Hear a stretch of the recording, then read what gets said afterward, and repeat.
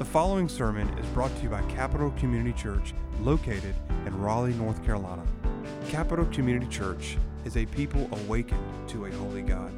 If you are searching for a new church home, or from out of town looking for a church to worship with, or simply seeking for answers, please join us for worship at 10:45 a.m. every Sunday morning and 6 o'clock p.m. for our evening service. If you have any questions, please email us at info@capitalcommunitychurch.com. We pray this sermon will help you grow deeper in your walk with Jesus Christ. Let's bow our heads in prayer. Heavenly Father, we come to the throne of grace, and we thank you for our mediator, our great high priest, who is standing there at the right hand, at your right hand, interceding for us, mediating on our behalf. We thank you, Lord Jesus Christ, for all that you've done for us, your life, your death, your perfect life. And thank you, Lord, for calling us to yourself, for calling us to this Christian life. What a blessing it is to be a Christian, to know that your sins have been forgiven and that you stand before God on the righteousness of Jesus Christ. Lord, we know that we sin, that we continue to sin even as Christians, but we know that if we confess our sins, you are faithful and just to forgive us of our sins and cleanse us of all unrighteousness. We thank you for this truth. We thank you, Lord, for the freedom of the Christian, that once you are saved, you are always saved, that once you are born again, you are always born again, that once you are a child of God, you are always a child of God. We thank you, Lord, for this opportunity to end the Lord's Day by worshiping you, by coming back to give praise and thanks to your holy name. In Christ's name we pray. Amen. Well, we are continuing our study on Reformation theology. And tonight we are going to look at Solus Christus, Christ alone. Christ alone. And I'm going to begin by saying something that sounds provocative and even controversial. We are saved, in the final analysis, by works. You are saved by works. Now here's the catch. Don't get this wrong. They aren't your works. You had to wait for that one.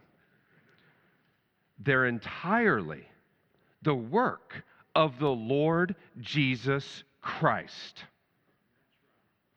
Now there's a classic verse that you can, there's lots of verses that we could point to, and I have a lot written down, but let me just have you turn to one. 2 Corinthians chapter 5, verse 21. This is one of those great statements of the gospel. One of the great statements of Solus Christus. For our sake, he, that's referring to God the Father, made him to be sin, who knew no sin, so that in him we might become the righteousness of God. In him we might become the righteousness of God. Notice that phrase, knew no sin. Jesus knew no sin. He was a true man, was he not? Born under the law. And he lived a perfect life. You see, he didn't just come down for Good Friday to die on the cross for your sins. He didn't just die for you. He also lived for you. Do you remember when he showed up at the Jordan River and John the Baptist was baptizing all those people? Do you remember what John was baptizing them for? It was a baptism of what? Repentance. You only repent from what? Sin. And Jesus shows up and says, okay, now you baptize me. And John's, no, I'm not going to baptize you. This is a baptism for sin, for repentance. And Jesus says, no, you put me down in that water. Why? John asked him, do you remember? And do you remember what Jesus said? This is to fulfill all, what's the word? Righteousness. Same word that Paul uses here. Dikaiosune. Same word. Righteousness. What Jesus is saying is I need to be identified with all these sinners. So you're going to put me down in that water. And I'm going to come out and live as their representative, doing these works of the law. And then when he comes up from the water, where does he go?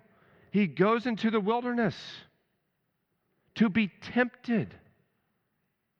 And yet, without sin. Without sin. Hebrews 4:15. For we do not have a high priest who is unable to sympathize with our weaknesses, but one who in every respect has been tempted as we are, yet without sin. Look back at 2 Corinthians 5:21. The reformers said this, that in the gospel, a great exchange takes place. That when you trust Christ in faith and you are united to Him, there's an exchange. All of your sin is counted to Him. All of it. Remember the scapegoat? The priest would put his hands on the goat and send it off. Or the other goat, he would sacrifice it, but he'd put his hand on it. All of your sin credited to Christ. But more than that, all of His righteousness is credited to you in the gospel. All of it. So you stand before God on Christ's merit. Did Christ obey the law? Yes, He did. He was blameless. He was perfect. Pilate said, I find no fault with this man. And in the gospel, all of that righteousness is credited to you. All of it. It's a remarkable truth. And that's the truth of Solus Christus. Now tonight, I want to give you 3 lists. Okay, I've been doing lists every night because it's easier for you to follow along when I give you lists and I don't just go on paragraph after paragraph. So 3 lists. And the first list, I want to introduce you to a new reformer tonight. We've talked about the forerunners of the Reformation. We've talked about Martin Luther. We've talked about Zwingli. And tonight, I want to introduce you to a reformer named John Calvin. John Calvin. His dates are 1509 to 1564. And I'm going to give you 4 truths about Calvin. Here's the first one. He was a prodigious Protestant. A prodigious Protestant. You couldn't have been more Catholic than Calvin. He was born and raised in a town about 60 miles northeast of Paris called Noyon. His father was named Gerald. His mother was named Jean. Gerald was 50 years old when he was born. And his mother, he hardly knew her. She died when he was 5 or 6 years old.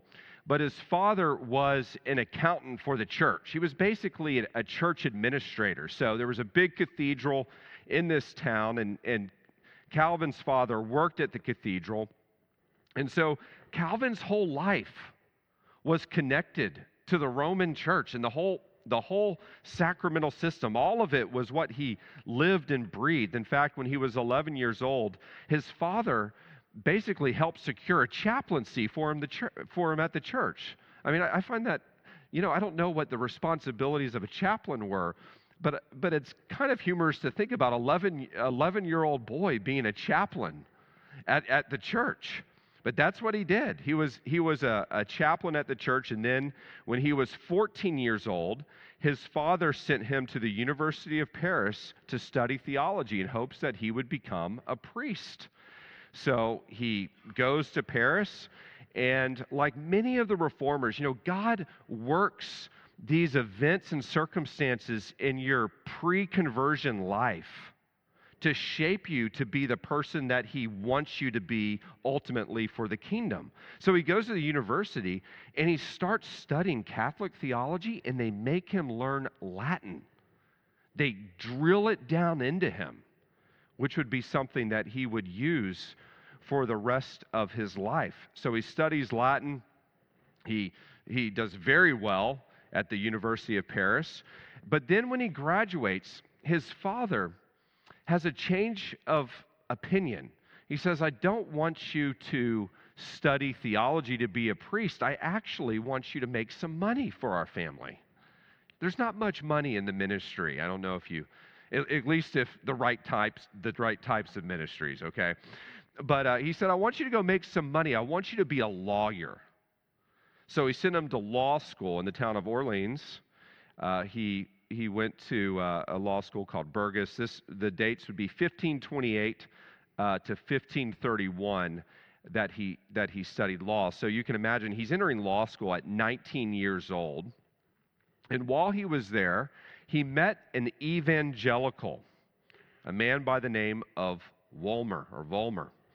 And this man, just in the middle of law school, decides to teach Calvin Greek, as if studying law isn't enough. They study Greek on the side. Any of you studying Greek on the side?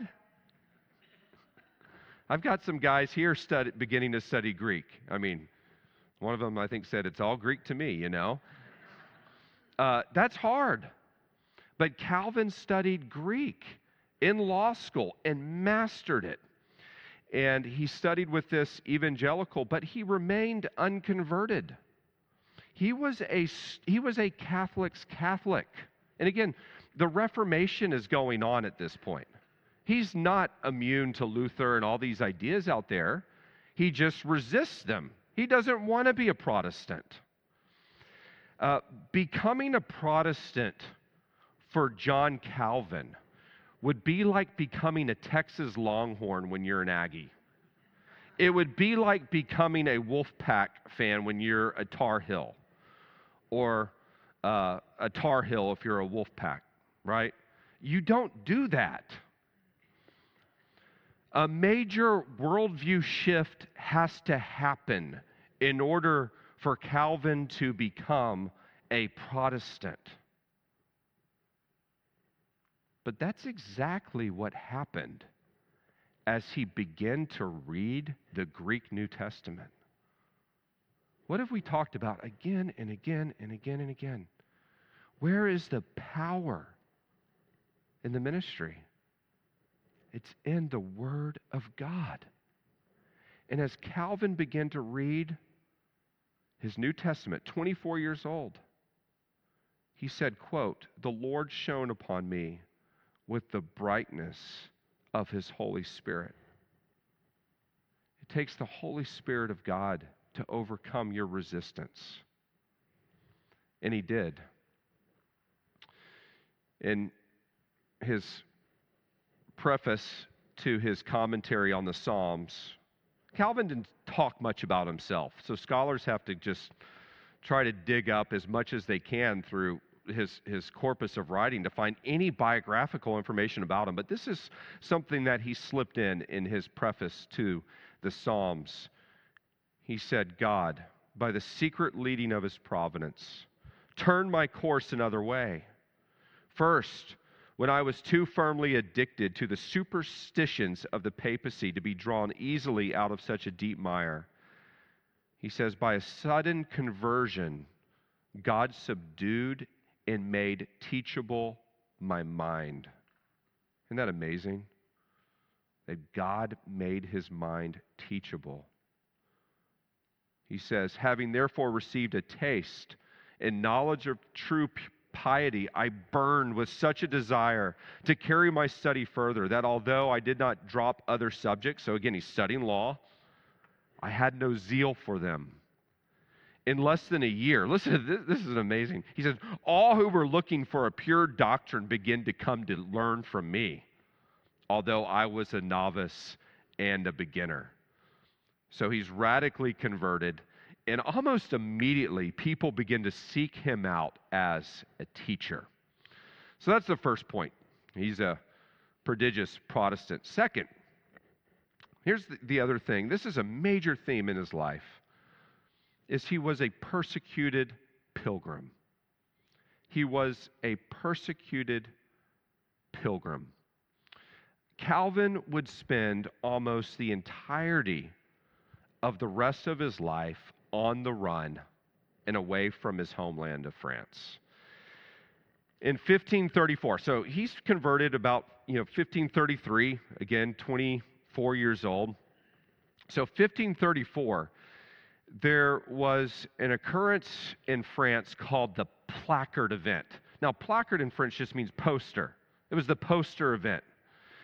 And basically, what these Protestants did on October 17th, 1534, is they nailed up posters all over France and Paris and Marseille, all these major cities. They put up these posters. And the posters basically proclaimed that the Mass was an idolatrous blasphemy of God. Somebody had the nerve to nail one of these posters to King Francis's door going into his bedroom. And you can just imagine some Protestant, down in the stables or something, sneaks up there and, nails this poster to King Francis's door going into his bedchamber. And this unleashes the wrath of Francis and the government. Over 200 Protestant leaders were arrested. 24 were burned at the stake. I kid you not. Think about that. Over these posters, 24 Protestant Frenchmen, they would later be called Huguenots, if you've ever heard that word in one of your history classes, were burned at the stake. One of them was Calvin's landlord. And they went into Calvin's room and searched his room, and they found Protestant papers. And so Calvin went on the run. He left France and he hightailed it into Switzerland to the town of Basel. He arrived there 1535. And that theme of being a persecuted pilgrim is something that I think Calvin lived down to the core of his being, and something that Calvin saw as something that's very primary in the Christian life in this world. That this world is not our home, ultimately. That we are pilgrims on this journey. Listen to what Calvin says. This is a note he makes on Matthew 8:19. He says, Christ's road is a thorny one for his disciples. It leads through endless pains to a cross. So we should learn that in his person, we are all being told not to make wild and irresponsible claims to be Christ's disciples without taking any thought for the cross and the hardships. This is the basic training which admits us to his school, denying ourselves and lifting up our cross. So that was, Calvin understood that you will be persecuted, that Christ's call in this world as his disciples is to take up our cross and follow him. So first, he was a prodigious Protestant. Second, he was a persecuted pilgrim. Third, he was a providential pastor. A providential pastor. So he goes into Switzerland to the town of Basel, and one of the things he does, he was a brilliant person. He immediately starts writing about the Christian life so he can help all the people that are coming to him to ask questions. So he says, okay, I'm going to write a little treatise that basically is an introduction to someone on the Christian life. Okay, you have these questions. Let me just give you this thing I've written. He called it the Institutes of the Christian Religion. Now, the Institutes of the Christian Religion, you've probably heard of that. It's one of the most influential books outside of the Bible that's ever been written. And what Calvin would do is he expanded it 6 times over the course of his life till it became basically a whole systematic theology.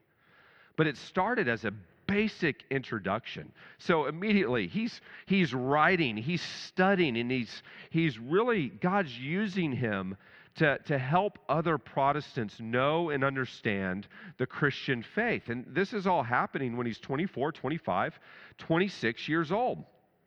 Now, I said earlier that he was a providential pastor. Here's what I mean by that, is that he didn't really set out to be a pastor. In the summer of 1536, he decides to go to Strasbourg. And there was a reformer there named Martin Bucer, and Bucer asked him to come and study with him and basically continue working really in an academic way to advance the Protestant Reformation. And he had an overnight stop on the way to Strasbourg in the town of Geneva. You ever go on a trip, maybe it's to Texas, and it's like, okay, we gotta make a stop in Birmingham or whatever. It's just an overnight. We're just gonna stay there one night. That's Geneva for Calvin, just one night. And he gets there, and here's what's gone on in Geneva. Basically, 2 months earlier, the whole city, this whole Swiss canton, this whole Swiss city-state decided to become a Protestant city-state. And the pastor, the main leader, was a man by the name of Farel. And Farel had heard about Calvin. He had heard about this little booklet he'd written, The Institutes of the Christian Religion. And so he heard that Calvin was staying overnight. And so he goes maybe to the inn where Calvin is at and says, "You're not going to Strasbourg. You're staying here in Geneva." And Calvin says, "No, I'm going to Strasbourg. This guy named Martin Bucer's asked me to come help him. You've probably heard of him." And Farel says, "No, I need you here. We just became a Protestant city. I need you to help preach and write. We can do something special here in Geneva." And Calvin says, "Absolutely not. I'm going to Strasbourg." And Farel then invoked the judgment of God. He says, "If you go to Strasbourg, you will incur the wrath of God Almighty, because God wants you here." So that's one way to get someone's attention, isn't it? And so that's what Calvin did. He said, "Okay, well, reluctantly, this is not what I was planning on doing." He stays in Geneva. And he and Farel work to bring reform. And it's very difficult at first. Very difficult because the town kept a lot of the power and authority that the church should have had for itself. For example, the authority of church discipline. If somebody commits a grievous sin and shows that they are an unbeliever by their life, then the church brings discipline on that action. Well, the town kept that authority of church discipline for themselves. So Farel and Calvin said, "Well, we can't serve the Lord's Supper then if we can't discipline people." And so they kind of staged a little coup. They decided to essentially excommunicate the whole town. They said, "We're not going to serve anybody the Lord's Supper. If we can't exercise church discipline, everybody's disciplined, and nobody's getting the supper." That's how serious they were. Are we that serious about the Lord's Supper? Calvin and Farel said, if you want to know what a true church is, that there's 3 marks. It's the right preaching of the Word of God. It's the right observance of the sacraments or ordinances. And third, the church practices church discipline. He says that those are the 3 marks of a true church. And they said, if we can't practice church discipline, no communion. Well, that went over really well there in Geneva. And April 23rd, 1538, they dismissed Calvin and Farel. They just said, leave the city. You're done. Leave. Go. So Calvin, remember, he got there 2 years earlier. He's now gotten the boot. So basically, Martin Bucer then says, hey, now I really want you to come to Strasbourg. So he finally gets to go to Strasbourg, and it's a good thing because there he found a wife. He married a widow named Idelette. She was a Protestant. She had been converted from Roman Catholicism as well. And unfortunately, their marriage was short-lived. She only lived 9 years after they married, leaving Calvin heartbroken. He never would remarry. It was essentially really his closest relationship. They had one son, and unfortunately that son died in infancy, something that the Roman Catholics would always point at. You know, you say that you're right with God and that you have the right doctrine, but yet your wife dies, your child dies. How can you claim to be right with God when you've incurred such loss? But that's how it is sometimes, right? In the providence of God, in a fallen world. We're not guaranteed life and freedom and all these things. So Calvin dealt with that, and he had such a deep trust in the providence and sovereignty of God. And he just said, I give all these heartaches to him in his kind hand. I know that he knows what he's doing. He returned to Geneva. They needed Calvin and Farel back because there were a number of reasons that we could dig into, but they needed him back, so they asked him to come back. And here's the funny thing, I think, a really amazing thing, is that when Calvin left Geneva, he was preaching sequentially. I don't know which book he was in at the time, but when he came back, the Sunday that he came back and got into the pulpit, he resumed preaching on the very next verse that he had left on 3 years earlier. I mean, how's that for a commitment to Bible exposition? You know, there's no intro sermon. There's no, cute little series. Turn back to Isaiah chapter 20. We're picking up right where we left off. Wow, what a commitment to preaching the Word of God. So what would happen? By the way, he would come back to Geneva and he would never leave. He died there preaching. He died on April 25th, 1564. But Geneva became a safe haven for Protestants around the world. Have you ever heard of John Knox, the Scottish reformer? He fled Scotland and he ended up in Geneva. All these people, all these British Protestants crossed the channel, made their way to Geneva, and they studied at the feet of Calvin. The first really English Bible that was translated with mass distribution was called the Geneva Bible.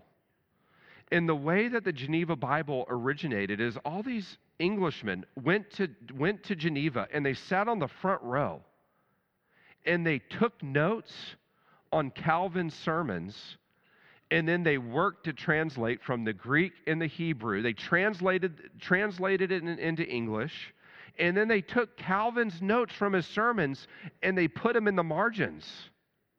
It was the first study Bible. When the pilgrims came to this country, do you know what they brought with them? The Geneva Bible. America is here because of what God did under Calvin in Geneva. John Winthrop, John Cotton, Thomas Hooker, Cotton Mather, all the founders of this country. When I say founders, I'm saying the colonists. They all carried a Geneva Bible.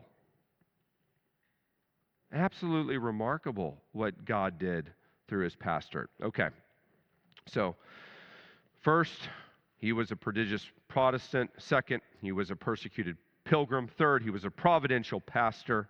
And fourth, he was a powerful preacher of the Word of God. You know, Calvin, what Calvin would do, I mean, he wasn't one of those guys that would stand up and shout. But what he would do is he would take you so deep into the Word of God that you would rise up and find yourself in heaven. You would all of a sudden, just the glories of Christ would appear before you, and you would see God in his holiness. And the depth on which he would take you was the depth that would take the Protestant faith to the Netherlands, to Scotland, to England, to America. And it happened because Calvin said, look, here's what we're going to do. We are going to dive deep into the Word of God. And throughout this series, we've said this over and over again. The blueprint for ministry is so simple. You lift up his Word. You explain it. And you exhort people to obey it. That's it. No gimmicks, no bells and whistles. Calvin did this. Listen to this. He preached through Genesis, Deuteronomy, Job, Judges, 1st and 2nd Samuel, 1st and 2nd Kings, all of the major and minor prophets. All four Gospels, Acts, 1st and 2nd Corinthians, Galatians, Ephesians, 1st and 2nd Thessalonians, all three pastorals, and the letter to the Hebrews. And these weren't just flyover book studies. You know, where some guys will do Romans in 10 sermons or something, you know. No, not Calvin. Listen to this. 174 sermons on Ezekiel. 159 sermons on Job. 200 sermons on Deuteronomy. He preached every single verse. That was Calvin. And man, that's the type of preaching that's needed today, isn't it? No frills, to lift up the Word of God, to teach it, explain it, expound it, and exhort it.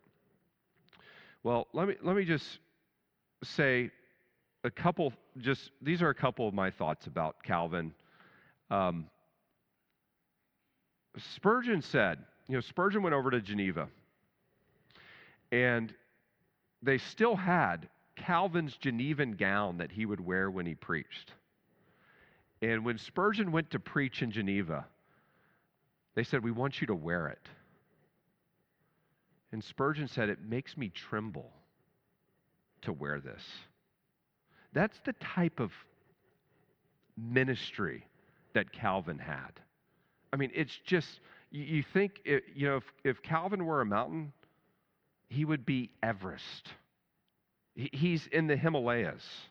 His ministry stands so high. And the reason for this, I was reading this historian, Roland Bainton, a famous biographer of Martin Luther. And Bainton said this. He said, Luther's emphasis was on justification by faith only. He says, Calvin's emphasis was on the glory and sovereignty of God. Calvin's emphasis was on the glory and sovereignty of God. And then he makes this note about that. He said, quote, this is a quote.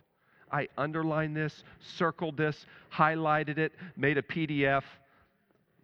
He said, Calvinism, therefore, bred a race of heroes.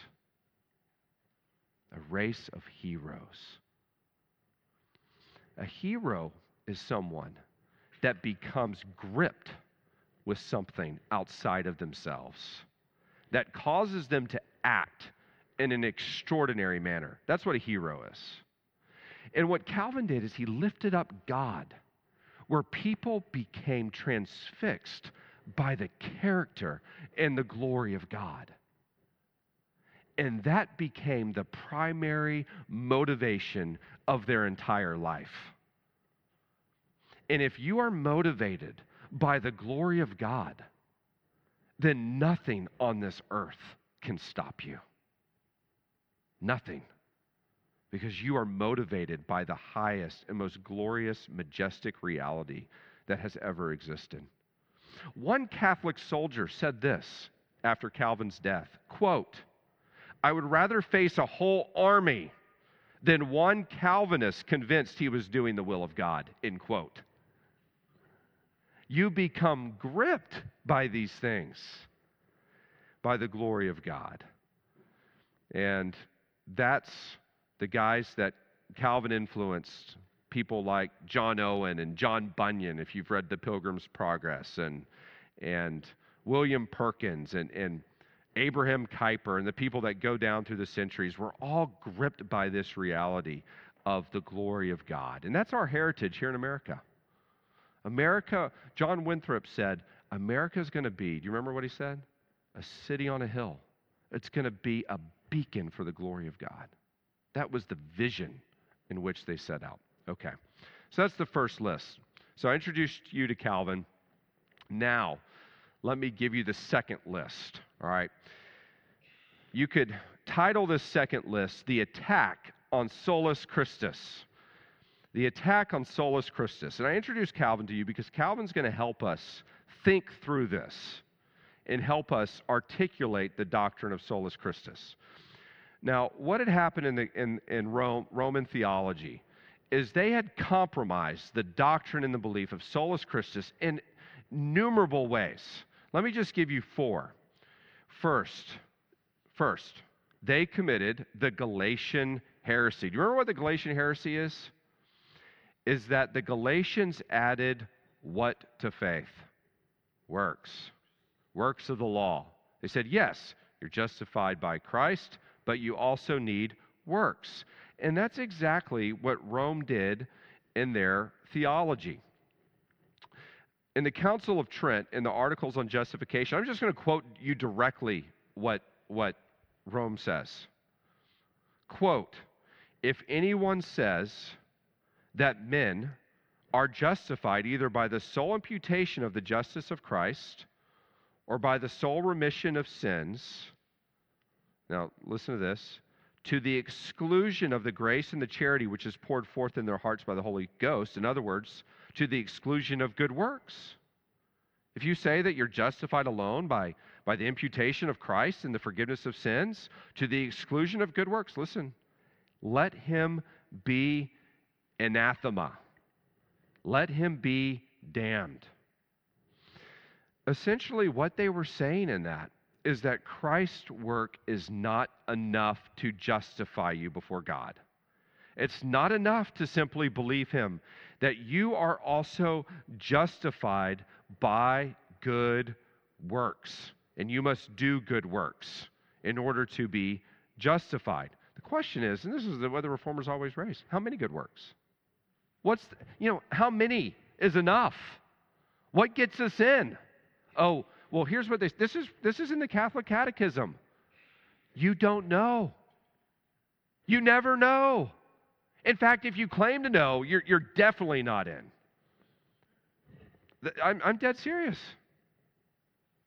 If you claim to have assurance of salvation, oh, well, that's anathema. Let you be damned. That's what they said. That's Roman doctrine.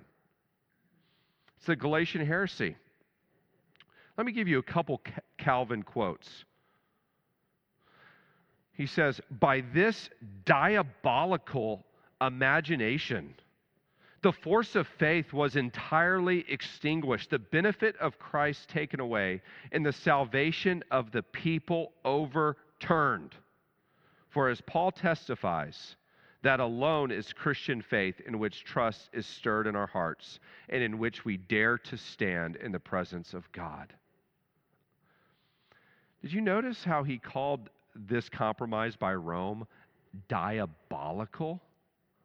It's the doctrine of demons, a compromise of Christ's work. Here's another quote. He says, "There is no greater point of contention among us and in which our enemies more firmly speak against us than justification, whether we obtain it by faith or works. They in no way allow this honor to be attributed to Christ, so that he may be called our righteousness, unless the merits of our works also count as part of it. Therefore, we rebuke these errors, because people are told to regard their own works more than Christ in order to make God favorably disposed to them, to merit his grace, to obtain the inheritance of eternal life, and finally to be righteous before God." End quote. The second way that Rome had compromised Solus Christus is in their understanding of the Mass, the Eucharist, as they call it. And here's what Rome believes. Rome believes that the priest comes before the church. When you go to a Roman Catholic church, the altar is already always in the middle, because the Eucharist is the center of their worship, not the preached word of God. Protestants switched it. They said, one, we don't have an altar. We have a pulpit where the word is proclaimed, and the pulpit should be in the middle because that is the center of our worship. In the Roman Catholic Church, the altar's in the middle, and the priest comes, and the bread and the wine are put on the table, and the priest prays a prayer of consecration. And in that prayer, the bread and the wine superstitiously and magically change into the blood and the body of the Lord Jesus Christ. And they say that the priest essentially makes this offering, this sacrifice for the people. That it's a re-sacrifice, get this, of Christ. Let me just give you Rome from their own words, okay? This is a quote from the Catholic Catechism. Quote, "At the heart of the Eucharistic celebration are the bread and wine, that by the words of Christ and the invocation of the Holy Spirit become Christ's body and blood. The signs of bread and wine become in a way surpassing understanding the body and blood of Christ." So what people did in the 16th century is, after the priest would consecrate the bread, sometimes they would just go take the loaf and put it in a box and worship it. Because it's Christ in their theology. Some would take a little piece and sneak it out of the chapel, put it on a necklace as an amulet. I've got the body of Christ protecting me. Some would take the bread, take it into battle. Kind of like how the Israelites, took the ark, against the Philistines. They take the bread and say, I've got God on my side. Literally, I've got Christ right here with me. That's what they did with the bread and the wine. And often the priests, they wouldn't even serve the wine to the congregation because they didn't think that the congregation should receive the wine, so the priest would go drink it all in the back. Maybe get a little tipsy. So they believe that in the Eucharist, like I said, that Christ is being re-sacrificed. Again, let me give you this quote from the Catechism.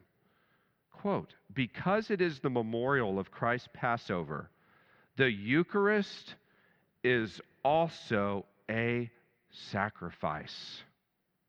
In the Eucharist, Christ gives us the very body which he gave up for us on the cross, the very blood which he poured out for many for the forgiveness of sins." End quote. Let me read you a verse from Hebrews. This is Hebrews 10:12. "But when Christ had offered for all time a single sacrifice for sins. He sat down at the right hand of God. For by a single offering, he has perfected for all time those who are being sanctified. Christ died once, and he said, "It is finished. It's done." And he ascends into heaven. Read Ephesians 4. He ascends into heaven. He gives gifts to men because his work is done. It's finished. There's no more sacrifices. There's no more atonements. Christ's work is complete. Here's what Calvin said. He said, "The Lord's Supper has not only been corrupted by unnecessary additions, but has itself been turned into something entirely different. It's nothing like what we observe. If you go to a Catholic church, when the Eucharist happens, it's not the Lord's Supper. And therefore, if you're ever at a Catholic wedding, never take communion. It's not communion. It's a completely, really, man-contrived way to worship that is completely opposed to the Word of God." Calvin, let me just give you, Calvin lived this. He grew up in this, and he says this. He says, "Certainly, this is a serious evil. But the superstition is far worse still because they apply this work as meritorious to obtain grace for the living and the dead." And he says this, "And so the efficacy of Christ's death was turned into an empty theatrical performance." That's what's going on in Roman churches everywhere. That the death of Christ is really being trampled upon. They're saying Christ's death is not enough. You need the Mass. You need the Eucharist to receive a new sacrifice of Christ. No, I don't. No, I don't. I stand on the blood and righteousness of Christ that's already been shed for me. I don't need it. And nor does anyone who is united to Christ in faith. Third. So first was the Galatian heresy. Second, the Mass. Third, prayers to the saints. Prayers to the saints. If any of y'all, I know some of y'all are Roman Catholic, grew up Roman Catholic. Maybe some of y'all are still Catholic. But do you remember praying to saints? Remember praying to certain saints? Here's the big idea here. Let me give you the big idea. The big idea is that God is so lofty, that Christ is so holy, so magnificent, that you can't approach him. It's kind of like the idea, I can't go into the throne room to talk to the king because I'm so lowly and he's so great, despite the fact that we have access, right, to the Father in Christ. But it's this idea that God is so lofty, we don't have access to him, so we need a saint to be a middleman, that we go to the saint, and then the saint goes to God for us. So you can pick a saint. You could, Peter or Andrew or James or Jerome or Athanasius, Michael. The favorite was Mary, because Mary is who? Jesus' mom. He's got to listen to her, right? But the way that they worked it out is that there was a patron saint for everything. If you were a miner, you had a saint. If you were a fisherman, you had a saint. There was a saint for shipwrecks. There was a saint for, fruit baskets. Whatever you're dealing with, there's a saint for you. And if you're caught in a storm, there's a specific saint. You remember who that saint is? We already talked about her. Luther prayed to her, remember? St. Anne. If you're caught in a storm, go to St. Anne. She's there for you. So that was the idea, that you go to these saints.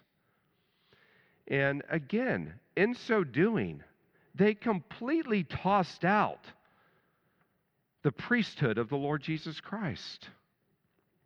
Hebrews 7:25. He is able to save to the uttermost those who draw near to God through him, since he always lives to make intercession for them. He always lives to make intercession for them. Calvin says this. He says, therefore, having passed over Christ. I mean, how sad is this? Having passed over Christ. Having passed over Christ, everyone is satisfied with the patronage of the saints. Superstition swells more and more, so that they indiscriminately invoke the saints. Listen, no differently than God. Moreover, each saint is assigned its own sphere, so that one brings forth rain, another good weather, another delivers from fever, and another from shipwreck. Let this one act, he says, let this one act of wickedness suffice for all. Listen to this. The whole world, by summoning advocates from here and there, neglects Christ, who alone was set forth by God. He said, I look at all this world, and this is everywhere. People praying to saints.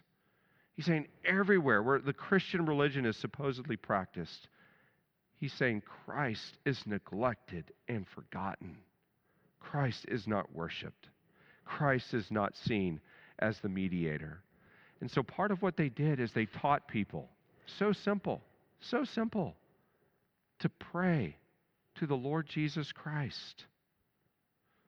He says, for having bid farewell to the intercession of the saints, we have called people back to Christ. Isn't that wonderful?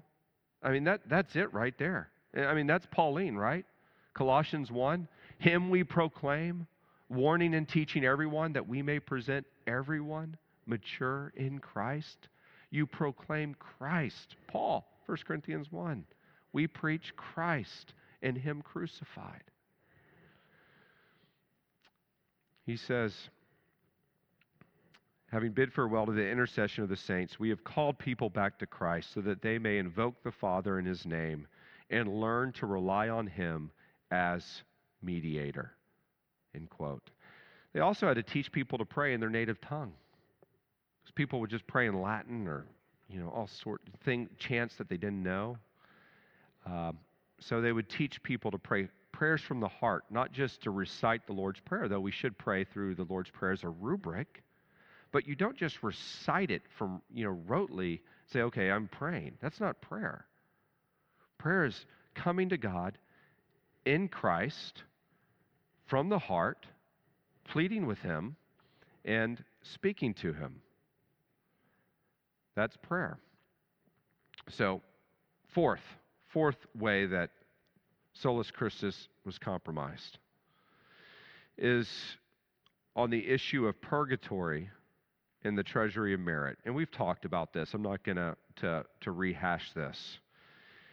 But essentially, in this whole thing of faith and works, they taught that nobody really, unless you were a super saint, nobody really had enough merit to get straight into heaven. You would have to be a super holy person. Probably go live in a cave. Never get married, renounce your possessions, that sort of thing, if you wanted to get into heaven. And they said what you would do is you would need to go to purgatory.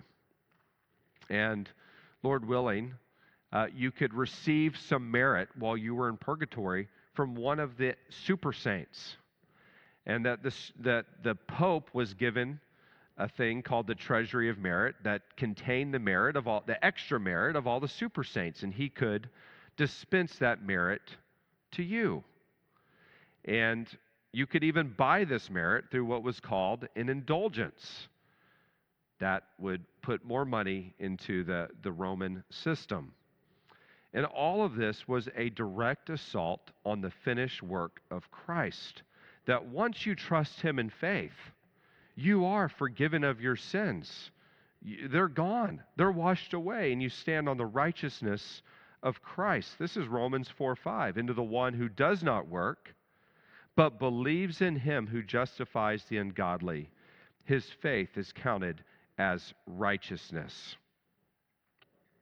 Calvin says, quote, "We, however, assert that people's sins are freely forgiven, and we acknowledge no other satisfaction than what Christ performed when he made atonement for our sins by the sacrifice of his death. Therefore, we declare that forgiveness comes from the benefit of Christ alone, so that we are reconciled to God." End quote. All right. I had a third list, and we don't have much time for the third list, okay? Let me just give you the third list in a very brief synopsis. Look at Galatians 2:15 and 16. Galatians 2:15 and 16.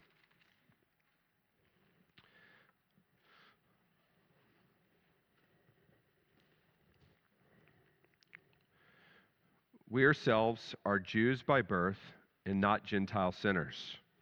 Yet we know that a person is not justified by works of the law, but through faith in Jesus Christ. So we also have believed in Christ Jesus, in order to be justified by faith in Christ, and not by works of the law, because by works of the law no one will be justified. By works of the law, no one will be justified. We too have believed in Christ Jesus in order to be justified. Let me give you just a quote from Calvin's sermons on this verse. He did sermons on this verse, okay? Let me just give you a quote, and we're going to end with this.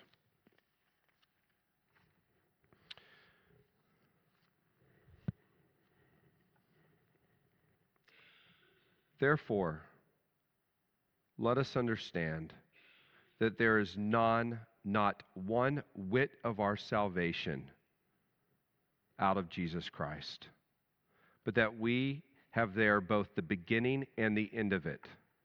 That is to say, every whit of it.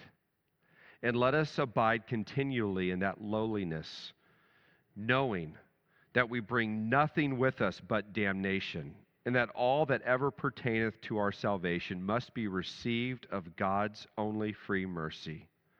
So as we may say that it is by faith, and we be saved. That is to say, because God the Father has appointed his Son, our Lord Jesus Christ, for us to rest upon, that he might both begin and finish our salvation, in such wise as the whole must be fathered upon him, and we learn to renounce ourselves and to give ourselves fully and wholly unto him.